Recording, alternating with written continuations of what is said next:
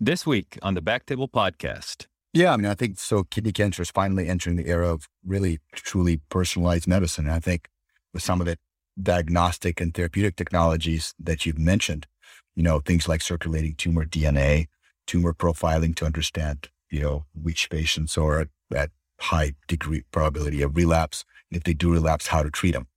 And I think we finally have the tools that may allow us to deliver therapies that would likely impact the biology that the patient possesses. And so this is, again, truly an exciting era where we're now combining multiple specialties. We're utilizing predictors of response in form of circulating tumor cells, circulating tumor DNA. We're finally entering the personalized era in the management of kidney cancer.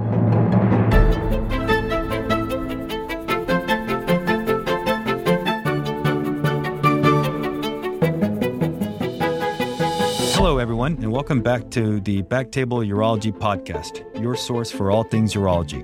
You can find all previous episodes of our podcast on iTunes, Spotify, and at backtable.com. This is Aditya Bagrodia as your host this week, and I'm very excited to introduce our guest today, Vitaly Margulis from the UT Southwestern Department of Urology. Thank you for joining us here today, Vitaly. How's the weekend going so far? Great, Aditya, and great to be here with you. All right, fantastic. So brief introduction, Vitaly is a professor at UT Southwestern. He did his residency here, trained at MD Anderson for fellowship, and he's been back now and really a backbone of our department. He's been a thought leader in management of localized and locally advanced kidney cancer. So we're really excited to hear your thoughts today, Vitaly. And with that, we'll just kick off. So I want to ask you, Vitaly, when you hear about locally advanced kidney cancer, what clinical states does that exactly mean for you? So these will be non-metastatic patients, first of all, and with some radiographically advanced features. So things like extension of the primary into perirenal tissues, extension into things like perinephric fat, adrenal gland, extension into the venous system. As you may know, kidney cancer is unusual, has propensity to invade venous outflow structures such as renal vein, cava, and so on. And those tumors really with regional nodal disease. So those I would consider to be locally advanced. Okay, good. Just to make sure the audience is on the same page in terms of the clinical states that we're talking about. And, 101, any particular aspects of the history and physical exam that become more relevant in these patients? Certainly. I think in any case, it's probably prudent to do a good history and physical focus. Things to think about specifically pertaining to this situation are things that may have to do with, for example, signs or symptoms of venous obstruction, because it may change how you ultimately manage the case. Things to look for, again, pertaining to the signs of venous obstruction, leg swelling, caput medusa, any signs of hepatic congestion, hepatic insufficiency. When you start talking about locally advanced things, may be important to probe around, any cognitive defects, anything that has to do with CNS. Any usual things like, obviously, weight losses, appetite changes, things like that, that may have ensued over upcoming months. Okay. Helpful. And what about staging? What are your preferred means of staging these patients? Generally, I would say majority of the cases, a quality cross-sectional imaging, whether it be CT or an MRI, are generally sufficient. So I think it's important to know that once we start looking into or understanding that we're dealing with a tumor that invades to the venous system, I think MRI probably preferable, again, in terms of appropriate staging, but also to plan the subsequent surgical management. Okay. And for the chest X-ray sufficient, chest CT preferred, any strong thoughts? Yeah, certainly, again, kidney cancer is notorious for predilection for pulmonary metastasis. And I think if you're really interested in determining if the pulmonary metastases are present, CT of the chest probably should be performed. Certainly, in more advanced cases where there's extension above the diaphragm, certainly the chest should be imaged thoroughly. But my go-to now for advanced kidney cancer is certainly CT of the chest, CT or MRI of the abdomen, and other testing directed based on, concern for other metastatic sites. I have shifted gears in recent years, and generally when I deal with tumors that invade into the venous system, I now routinely obtain a brain MRI because there's high prevalence of metastatic disease to the brain, even if it's asymptomatic. Certainly, if there are symptoms, CNS symptoms that are present, and there's bone concerns, then direct radiographic imaging is probably warranted, in addition to what we've just mentioned. Okay. Yeah, and I think one of the things that I certainly learned from Vitaly in training is, particularly in patients with higher level thrombi that may undergo cardiopulmonary bypass with anticoagulation, you really want to have a lay of the land with respect to brain imaging. You don't want them to be anticoagulated and then have a catastrophic CNS bleeding event. Fantastic. And what about bone scans? Routinely ordered, reflex for abnormal laboratory values? Yeah. So, unexplained markers of bone turnover, certainly symptoms, bone-related symptoms. I think these would be triggers, but that's not something that I routinely would get, because outside of those findings, the yield on something like this would be pretty low. Okay. PET scans, any role? Very limited, specifically in RCC. I would say for all intents and purposes, minimal role right now. Got it. So you'd mentioned a little bit leg swelling and so forth, and sometimes with tumor thrombus cases, we see two clinical scenarios. One is bland thrombus, and one can be pulmonary emboli. Can you talk about how that impacts your perioperative management and approach to those patients? Yeah, so these now we start getting into some of the more challenging scenarios, and what you're alluding to are patients with cable tumor thrombus and sequelae of which can be bland obstruction or bland thrombus that forms below the thrombus, the tumor thrombus, resulting in lower extremity swelling and also obviously pulmonary emboli. And these are tricky situations, and what one has to balance anticoagulation, but also you have to carefully balance that with the risk of pretty massive bleeding from the primary. Generally, patients with evidence of bland thrombus and or pulmonary emboli, I would probably anticoagulate going into surgery and resume that anticoagulation shortly after, once the patient's deemed safe after the operation. Okay, and this is a clinical scenario that we encounter not frequently, but not infrequently. Can you talk a little bit about your patient with a bleeding mask, transfusion-dependent hematuria that either due to patient or tumor factors wouldn't be an ideal candidate for upfront nephrectomy? Do you have kind of an algorithm that you could share with us? Well, yes. The first thing you would do, a lot of these bleeds are self-limited, and just simple supportive measures they may resolve. Obviously, in some cases, if patient is on anticoagulation, we may have to hold anticoagulation, maybe resume at a lower dose. But if that doesn't work and there's really truly a transfusion requiring bleed, you might have to reevaluate your strategy of not operating. Sometimes you just have to pull the trigger and operate. But in situations where that is not possible, then I think there's a couple of tricks up our sleeve that we have. One of these would be obviously angioembolization. And the second, which works well, but it obviously has subsequent sequelae that one has to deal with. Another option is actually delivery of radiation to the primary, and that's something I think we have not pioneered, but have quite a bit of experience here at UT Southwestern. We're very fortunate to have a very robust radiation outfit here, radiation oncology outfit, and in several cases that I've been involved with, delivery of SBRT to the primary has been very effective in dilating the bleeding. Yeah, I think that's a very rational approach, and wholeheartedly agree that I would say that the paradigm in Dallas has largely shifted to, in these relatively rare tumors, unresectable for whatever reason, start out with radiotherapy. If that doesn't work, reserve embolization. Okay, so I think these are some really nice pearls for management of these sometimes difficult features.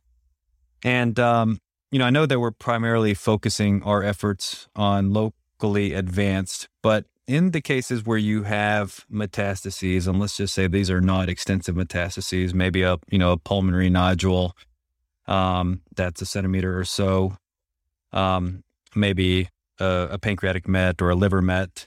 Can you talk a little bit about the role of biopsy and what to biopsy? That's a good question. I wanted to add something to a previous discussion. Something that I routinely see in the community is this going back to the thrombus, and I'll answer your subsequent question. I didn't mean to skip, but just for the audience, it's not uncommon for you to see a patient that with a thrombus and, for example, maybe a pulmonary embolus who's completely stable, but comes in with the filter. And so there's this knee-jerk reaction to place a vena cava filter to suppress further or prevent further tumor thrombus emboli from from tumor thrombus in the patient. And that's actually exactly the wrong thing to do. It not only complicates further surgical intervention, I think it makes it a lot more dangerous, yet really has not been really shown to prevent additional pulmonary emboli. So I think we just have to temper our immediate need to put a vena cava tumor thrombus. It's just one of those things that pet peeve of mine, but I see that happen very frequently in the community. So back to your question of what to biopsy, I think this has to be a discussion with your interventional radiologist. I think that the first thing is safety to the patient. If they and the comfort level of your interventional radiologist. I mean, if your only goal is to get tissue diagnosis to start treatment, I think probably, not super important where you biopsy. I would probably go for the easiest site to get tissue. There are nuances. Some of these renal tumors are excessively vascular, and actually a biopsy can trigger a significant hemorrhage of the primary. Maybe sometimes it's best to go for the metastatic side. But there are other situations where you want to make sure, in your scenario that you gave with for example, solitary pulmonary nodule, it's not unheard of for a patient to have a second primary. So in that case, perhaps to further plan treatment, may be more prudent to biopsy the lung nodule. There are other nuances. Something recently that has that I've dealt with was a relatively indolent looking primary, but massive retroperitoneal lymphadenopathy. And so one has to think about again, secondary malignancies, lymphomas, and maybe it's more prudent to biopsy your lymph nodes in that setting. There's no one answer to fit all scenarios. I think several things are at play here, but these are the conversations that should happen in a multidisciplinary setting. Absolutely. Couldn't agree more that multidisciplinary collaborative management is absolutely key. And that would actually dovetail in quite nicely to the next thing, which I think is rapidly expanding in this area, which is consideration of neoadjuvant or induction therapy for locally advanced kidney cancer. Could you comment a little bit about that, Vitaly? Yeah, so if we think about management of locally advanced kidney cancer over the last how many years, there's not been much of a change. To this date, if you look at sort of gold standard of care, this remains a surgical disease, and we unfortunately have not embraced. Although this is about to change, but we really not embraced multimodal management as a routine for advanced kidney cancer, unlike some of the other urologic malignancies, bladder, testicular cancer, penile cancer, et cetera, where multimodal management is probably the standard of care, and not so much in advanced kidney cancer. So this is a rapidly changing field, I think, with newer therapies that we have access to. So I think this is an exciting field. To your question about neoadjuvant therapies, again, this is something that I would say that has to be considered on a case-by-case basis. Certainly, I would say not the standard of care. And again, your locally advanced disease mainly is surgical disease at this point. Some of the things where I utilize neoadjuvant paradigms would be in unique situations where we need to site-reduce the primary to be able to deliver, for example, nephron sparing in a situation where a complete nephrectomy would result in an anephric state. Typical example, a patient with solitary kidney, large tumor, where a partial nephrectomy may not be feasible, delivering a systemic therapy in a neoadjuvant fashion to shrink the tumor and allow me to perform a partial nephrectomy would be a very common example. Other uses, I would say, they're, again, pretty rare situations where the primary may not be resectable safely. Again, that's a rare bird. We need to shrink the tumor to be able to do surgery safely. That would be a second indication, probably less common in my practice. Okay. And can you just give us a little bit, without getting into the details, a general systemic therapy that you use, the general duration of use, the general period of washout prior to surgery? and when you reimage to assess response? And so the two broad categories of systemic therapies that we know are effective for kidney cancer are your targeted therapies that target the VEGF pathway and our checkpoint inhibitors that modulate the immune response. And you have to sort of think what you're trying to achieve with your systemic therapy. If it's purely for site reduction, then your later generation targeted therapies, such as, for example, axitinib, that we know have been shown to be effective in site reducing or shrinking the tumor, is something that should be considered. Again, we don't have much data in this, and so a lot of what I will say is anecdotal. I have recently shifted sort of my approach to this, and I actually use a combination of third generation or later generation targeted agent with a checkpoint inhibitor.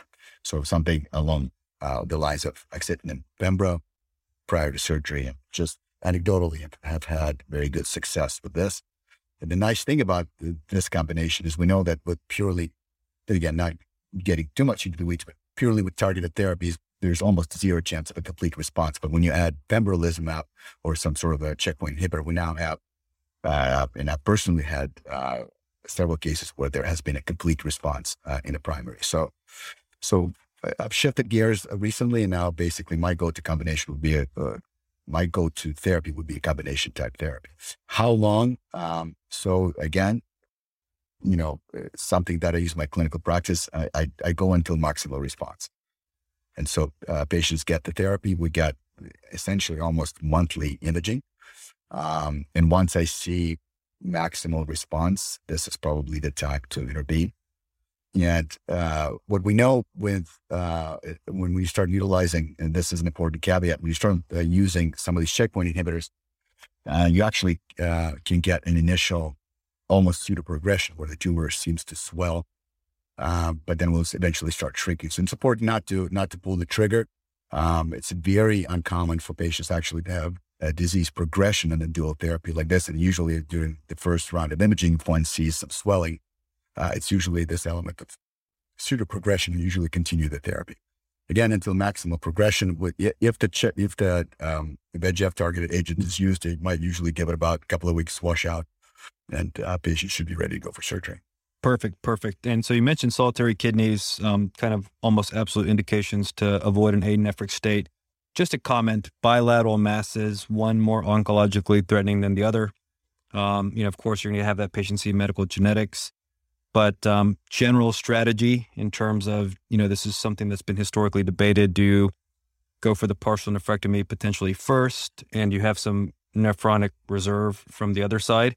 Or do you typically go for the more oncologically threatening tumor? Yeah, my thought has been to remove the most biologically threatening entity from the equation. So I usually tend to go for the, for your bulky, non-partiable side first and then deal with the other side. But again, when you start considering systemic therapies, if, for example, one side is clearly partiable, the other side maybe, one may consider doing a lead-in with systemic therapy and see if we can deliver nephron sparing at both sides. And so it's a little bit nuanced, but generally to answer your question, I would go for the biologically aggressive entity first and deal with a nephron sparing on the other side later. Fantastic. And I think it really highlights, the coordinated care between medical oncologists, even radiation oncologists, radiologists that are familiar with progression, pseudoprogression, careful administration of these systemic therapies to really have a smooth course. Really nice. And who all are you setting for medical genetics referral? So certainly, obviously, these are young patients. These are patients with family histories. So certainly anybody under 50 with a kidney tumor now in my practice gets essentially automatic genetic testing. Certainly if there's family history, certainly if there's syndromic features, and these are patients with, adrenal tumors, pancreatic tumors, and any concern for BHL, any concern for other, RCC type syndromes. Young women, for example, pretty classically ignored scenarios, small renal mass, but history of uterine malignancy of some sort. You should, screen HLRCC. These are more biologically aggressive tumors that you may decide to manage in a nuanced fashion. Yeah, I couldn't agree more. And I think, just little things like carefully reviewing your imaging to make sure there's not any suggestion of any type of uterine pathology. Little things like this can be massive in terms of tipping you off for focused questions. All right, very good. So we've talked a little bit about staging. We've talked a little bit about biopsy, the role. I think we could have a whole nother conversation on cytoreductive nephrectomy, risk stratification, who may benefit and not. And perhaps that'd be a good topic for a future episode.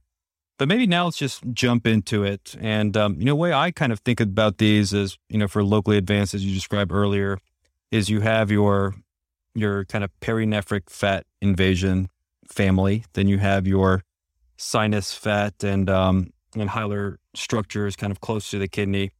Then you have your regional lymph node patients. And then finally, of course, your thrombus patients. I would just request that you comment on that and also just talk about aspects of imaging that you're really dialed in on as you're planning surgery. Let's just say that you've kind of discussed with them some clinical trials. I know Vitaly has been a leading accruer for the PROSPER trial, which is very, very exciting. But when you're looking at the imaging, what are the things that you're dialed in on? Yeah. So again, how big is the primary? So I started thinking, okay, obviously, if we start talking about tumor thrombus, that patient, obviously the level of the thrombus, degree of obstruction, degree of colorization. I almost think about my thrombus patients completely differently when I plan my surgical approach. Almost every single one of these cases will be done in an open fashion. Some of the things to understand is, as we said, what team do I need with me? And so when you do these thrombus cases, I think you need to have a well-oiled team. This has to be, you want to experiment. You want to have a well-assembled partner in crime, whether it be a cardiovascular thoracic surgeon, vascular surgeon, liver transplant surgeon.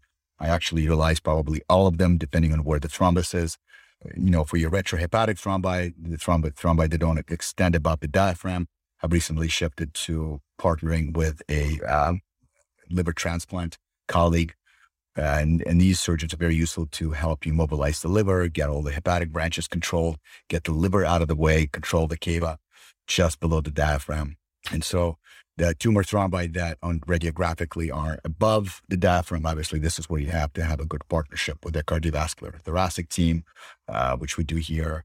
And those cases probably best done in collaboration with them in case of bypass or circ arrest will be needed. So again, the level of thrombus is critical. Is there a blend thrombus? Do we need to resect the cava? Is there enough colorization to allow for safe resection of the cava without reconstruction? So those are all the technical things that go through my mind.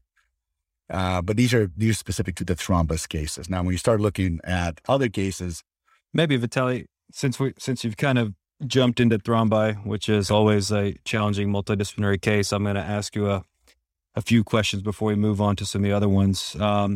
Budd-Chiari syndrome, if you get in, you've got evidence of liver chemistry elevation, or you encounter ascites, any unique considerations in that patient population?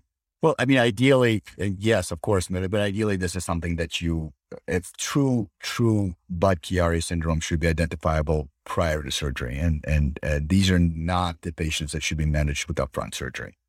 So this is one rare indication where I would consider leading in with multimodality therapies first to allow for recanalization and proper drainage of the liver, because these are not generally survivable surgeries. So if you have a full-blown Budd-Chiari syndrome, I think rushing into the surgery is not the best thing for the patient. His mortality rates are nearly 100% in that case.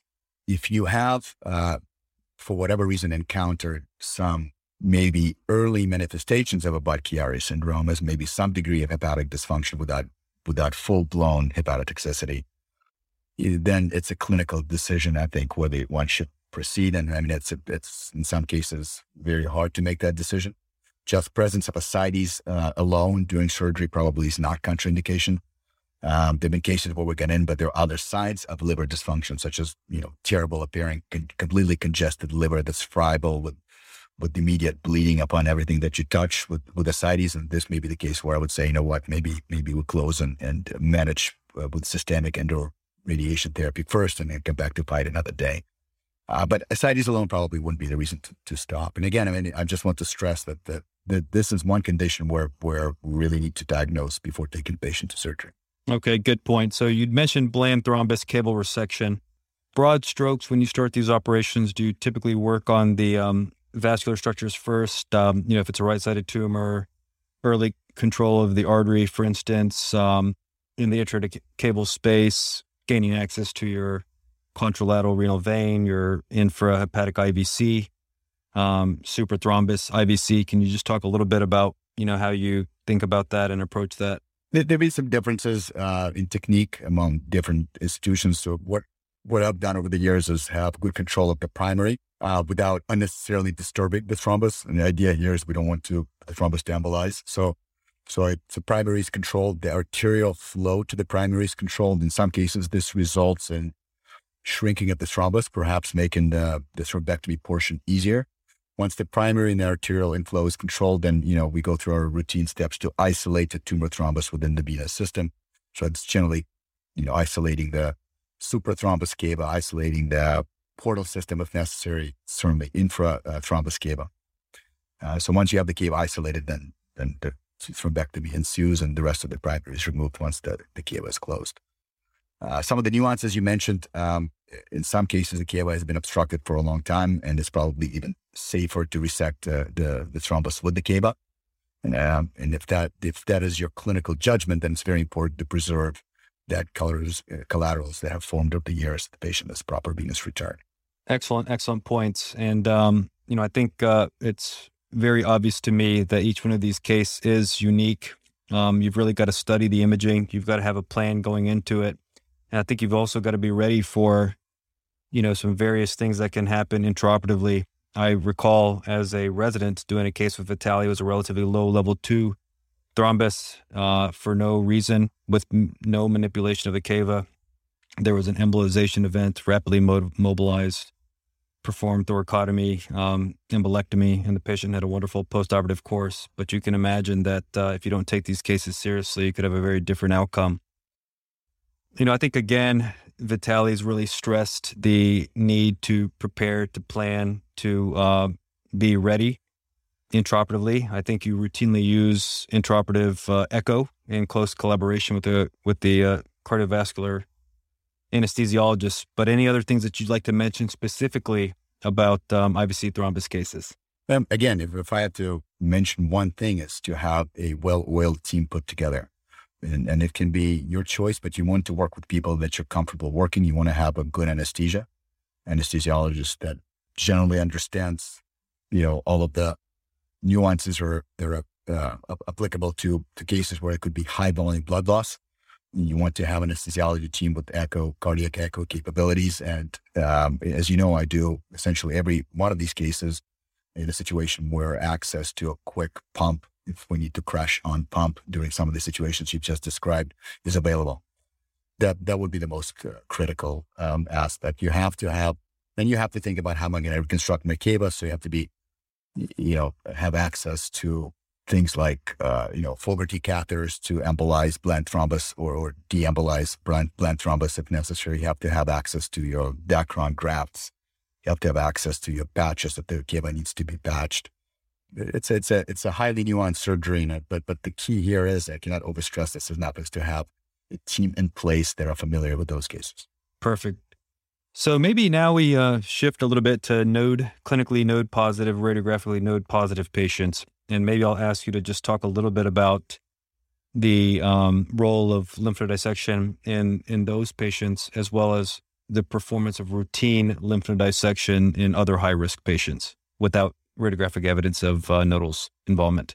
So certainly, your first case scenario where we have gross radiographic evidence of nodal disease, with modern imaging, those most certainly will have metastases. That seem pretty rare to have a false positive. And if this is the only site of their disease, then I think, resection of the primary and a thorough lymph node dissection, not just node plugging, probably template dissection is something that should be performed. It gets a little bit more murky, I would say, with lymph node dissection in the setting of clinically node negative disease. The data has gone back and forth over the years.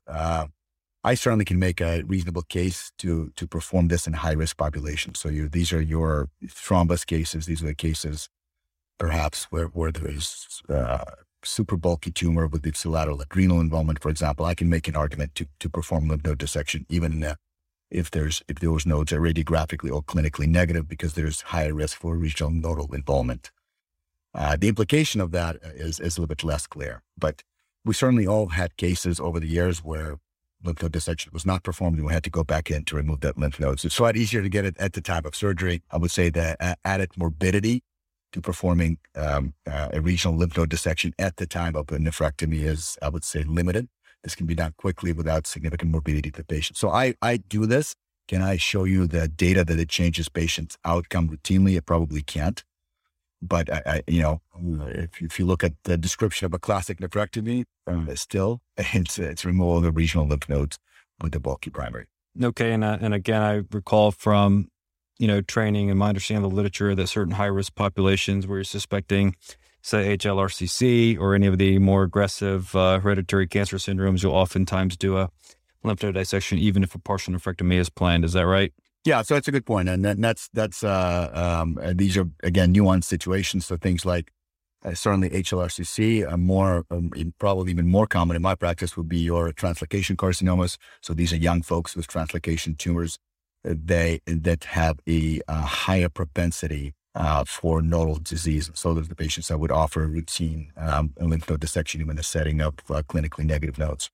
But these are minority. These are very few of them. The real question is whether we should be doing lymph node dissections or just in your regular, average, bulky tumor. And, here's the data is a little bit murky. Yeah. And I think those patients that you mentioned oftentimes have a prolonged local regional phase where you can really help them and potentially get to a curative state. So fantastic point. You mentioned adrenalectomy. When are you performing adrenalectomy? Tumor location, tumor features? What are some of the things that are driving that discussion? Yeah, certainly, with modern radiographic imaging leading into the surgery, and again, the data supports this. If the tumor is away from the adrenal is not involved and looks normal radiographically, probably can be left alone. And there are certain situations if there's concern for, again, direct extension into the adrenal. And certainly in situations where there is a tumor thrombus, especially on the left side where, as you know, drainage of the adrenal and drainage of the kidney are intertwined. At least I performed the adrenalectomy. Again, there's higher propensity for adrenal involvement in those situations. So again, it's a concern for direct involvement, concern for ipsilateral adrenal metastasis, and bulky tumor thrombus cases, adrenal comes out. Makes sense. And I think it's supported by data as well. Okay. So you mentioned template dissections. Are these going to be, kind of commensurate with testis cancer dissections? Or are there any considerations you'd like to share? Yeah. So this is basically for template dissection. What I mean by this is your ipsilateral lymph nodes plus one area next to. So for on the right side, this will be pericaval, intracaval. I don't think one needs to take this to the same degree as what we do for, teratoma debulkings and testicular cancer. But I think it's thorough, especially in the setting of where we're doing purely staging lymph node dissection. I think it's one area removed from where you are is probably sufficient. Okay. And this isn't the primary driver consideration here, obviously, but when you bill for these cases, any tips and tricks? Yeah. And so it can be challenging. I mean, I think you really have to work with your coders and billers because these are pretty nuanced cases. And I think, again, you want to have ongoing discussions with the billing team because there's quite variability of how things could be billed. So to your point, if you bill for a radical nephrectomy, but you also do a template lymph node dissection, there's a separate code that should be utilized because what's rolled into your lymph node dissection with the primary is just regional hilar lymph nodes. So if you go outside of that, this could be billed, and there's quite a few RVUs that could be left on the table if you don't. Okay. Perionephric sinus involvement, is that a reflex? And I'm talking about, extending towards Gerota's. Is that a reflex radical nephrectomy in your hands? I mean, nothing should be reflex, but generally, yes. I mean, if we have clear-cut evidence that the tumor is central, if it extends into the sinus, certainly some of the tumors extend outside sort of outward of the kidney. Again, it's a multifactorial decision. You have to think, okay, is this obviously in an elective setting? Is it imperative setting, borderline? How technically is partial feasible? And it's also now the discussion that has to be held with the patient. Obviously, the last thing you want to do is do something like this in an elective setting get into the tumor, have local tumor recurrence. And we've all had these disaster cases where patients came in with peritoneal carcinomatosis from an attempt for nephron sparing that shouldn't have been performed. So I think it's a nuanced decision. Does it automatically mean a radical nephrectomy? No. But I mean, I think one has to evaluate this from the multifactorial perspective. And what about sinus fat? One thing I recall is oftentimes for very central tumors, you will obtain a biopsy just to make sure that you're, in a patient that's at high risk of receiving a radical nephrectomy potentially, that you want to make sure that this isn't something that's benign or likely to be a very little oncologic threat. Are you still doing that? I'm doing this. So if you have, there's a smaller tumor that doesn't look biologically aggressive, but located in such location that perhaps you may have a hard time finding it, or where that if you start opening the kidney up and getting to the sinus, there's pretty good chance for radical nephrectomy. And so I would probably obtain a biopsy of this to confirm that this is in fact a cancerous lesion before performing a surgery that could potentially result in a kidney loss. I mean, it'd be a shame to do something like this and for a oncocytoma and something that could be safely monitored and have a patient lose the kidney. And of course, there's patient factors, there's renal function reserve, and so forth. But if you have central tumors that are relatively smaller, concern for segmental, subsegmental, venous branch invasion, or sinus fat invasion, do you still keep partial nephrectomy as a part of your armamentarium? It's really hard to definitively show a segmental, radiographically segmental involvement of the venous system by a tumor, and a lot of a lot of times this is artifactual. So you have to make a decision whether you could, again, in your hands, and again, it's different from surgeon to surgeon. You have to factor in your experience at your comfort level into the equation.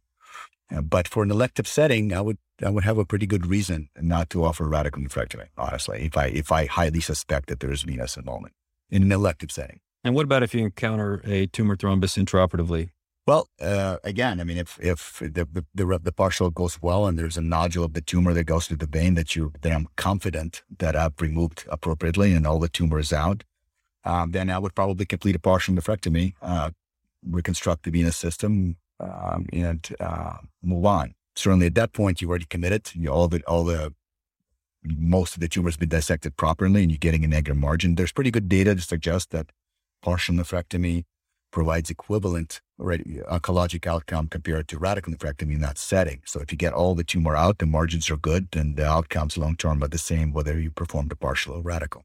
Do you have any strong opinions on enucleation versus formal partial nephrectomy in these types of cases? Again, so this is something that you look at radiographically. If it's an infiltrative tumor or there's concern for tumor infiltration, not a well-defined capsule, this may be a tumor that I would probably not attempt enucleation on, and would probably lean towards a more, standard resection. But this is actually a minority, and I think I've switched over the years to doing more of something called a nuclear resection, probably where you stay very close to the tumor capsule, and it's been very beneficial from several perspectives. Number one perspective is that when there are contour irregularities, if you stay close to the tumor capsule, it can actually recognize a nodule of the tumor extending somewhere and get around it.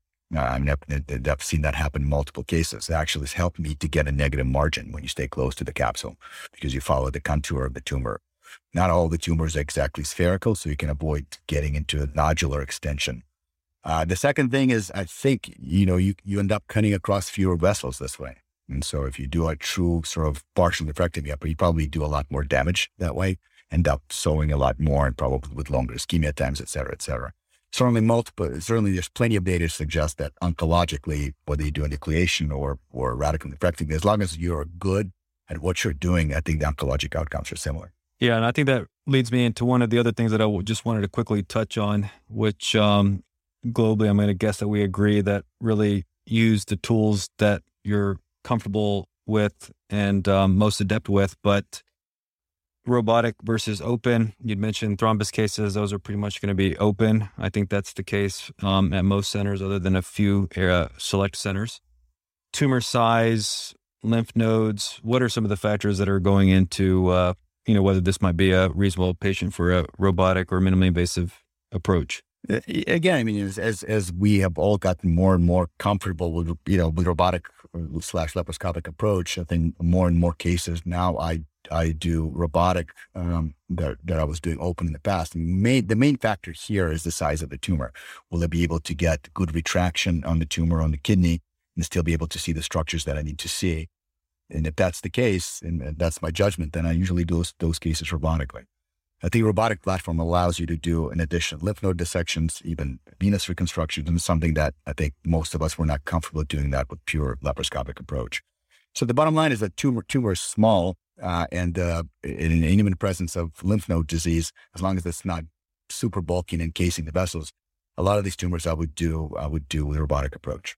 Good. Yeah, I would wholeheartedly agree. And you talked about, encasement of the vessels. I think even over the course of my 5 years as an attending, that has kind of shifted, outside of massive transfusion-dependent hematuria, significant symptoms, et cetera, to a case where I'd really potentially like to get some systemic therapy on board before jumping in. I think those can be dangerous cases, and the chance of actually getting a R0 resection are, very, very small. Any comment on that? I would say that it's a double-edged sword. A lot of these cases with this bulky lymph nodes encasing the great vessels, these are generally systemically metastatic cases that probably should be treated with systemic therapy. But you have to realize that if there's any chance of resection, when you come back post-systemic therapies, the tissue planes now have changed tremendously. The desmoplastic reaction that you will have to deal with, whatever may negate the little shrinkage that you have achieved. Okay, so you have to really think about this. And if you plan to come back and the patient does have some bulky disease that perhaps is resectable, you really have to make that decision. I think for me, using systemic therapy in those settings is driven by the fact that these are generally patients with systemic disease. Good point. And Vitaly was a senior author in one of the first papers looking at cytoreductive nephrectomy after induction checkpoint inhibitors. And I think it's safe to summarize that, a carefully selected patient, there's a lot of nuances, single agent, double agent, timing from initiation to surgery, but in experienced hands that patients can do quite well. How about adjuvant therapy? What are your thoughts on adjuvant therapy once you've got your pathology back, patients have recovered from surgery? Well, again, as we sit here today and talk, there's no adjuvant therapy that I use in my clinical practice. As you know, there have been multiple trials of every agent in the history of systemic therapy that have been tried in kidney cancer. We go back, years, chemotherapy, immunotherapy, interferons, targeted therapies have been tried. We know that Sutent has actually been approved by the FDA as an adjuvant treatment for post-surgery for locally advanced kidney cases. But not while Sutent in this setting has afforded delay in tumor recurrence, it really has not changed survival. So the OS endpoint was not met. And so basically you're giving a patient pretty toxic therapy, I would say, for a year or so. And all you're doing is really just delaying their recurrence, but not making them live longer. So that's not an acceptable strategy in my hands. And I think most people don't use these therapies at this point. Now, there has been a recent new development. As you may know, Keytruda has shown significant the trial of adjuvant Keytruda met its primary endpoint of recurrence-free survival in an adjuvant setting. I think we will see approval of checkpoint inhibitors in an adjuvant setting. The difference here is that we know the mechanism of action of checkpoint inhibitors actually allow for sterilization of metastatic disease, which we almost never see with TKIs. And so I think that this is a game changer. I think that targeted therapy, the checkpoint inhibitors, immunotherapy will be a major paradigm shift in an adjuvant setting. Perfect. And I think there's so much that's exciting and coming through the pipeline, novel agents, theranostics, improved imaging, selection of patients that may or may not have had a complete response to checkpoint inhibitor, local therapy of metastases, the role of cytoreductive nephrectomy. I think we're really on the cusp of a very, very exciting time in the management of kidney cancer. As we conclude, Vitaly, I would maybe just ask you to, kind of share some of your perspective. You've been doing this for some time now, over a decade, on what's kind of coming through the pipelines, what's on the horizon to really help these patients out. Yeah, I mean, I think so. Kidney cancer is finally entering the era of really truly personalized medicine. And I think with some of the diagnostic and therapeutic technologies that you've mentioned, things like circulating tumor DNA, tumor profiling to understand, which patients are at high degree probability of relapse. And if they do relapse, how to treat them. And I think we finally have the tools that may allow us to deliver therapies that are likely impact the biology that the patient possesses. As of now, we treat this sort of by oncologist preference. Somebody gives TKI, somebody gives this, somebody gives that. We don't have a rational strategy of how to address this disease. But I think that the tools are there. I think the data is exciting. Some of the newer PET imaging that actually can help us understand whether, for example, a metastatic site is immunoprivileged or not. And then we have actually some data to suggest that, using radiation, for example, can convert somebody who has an immune privileged metastases to somebody who will respond to immune therapy. And so this has been, again, truly an exciting era where we're now combining multiple specialties. We're utilizing predictors of response in form of circulating tumor cells, circulating tumor DNA. We're finally entering the personalized era in management of kidney cancer. Yeah, I wholeheartedly agree. And I think we both would agree that we're extremely lucky to be at UT Southwestern that has such a robust kidney cancer program, including a SPORE, where, all complex cases are discussed in a multidisciplinary format. And the nuanced care that Vitaly's alluded to multiple times is extremely obvious. And the, thoughtful discussion of these patients from A to Z, I think really has a massive impact, which we've shown here, kind of across stages is the output. And, I think something that I would encourage all urologists to spearhead at their own institutions. Well, Vitaly, a true wealth of information. Really appreciate your time. If there's anything you'd like to add, by all means. Otherwise, I thank you for sharing your knowledge and your wisdom. I've certainly learned a lot, and hopefully our audience and listenership would as well. Thank you, Aditya. Not much to add, but thank you for the expert moderation, and it's always good to hang out with you.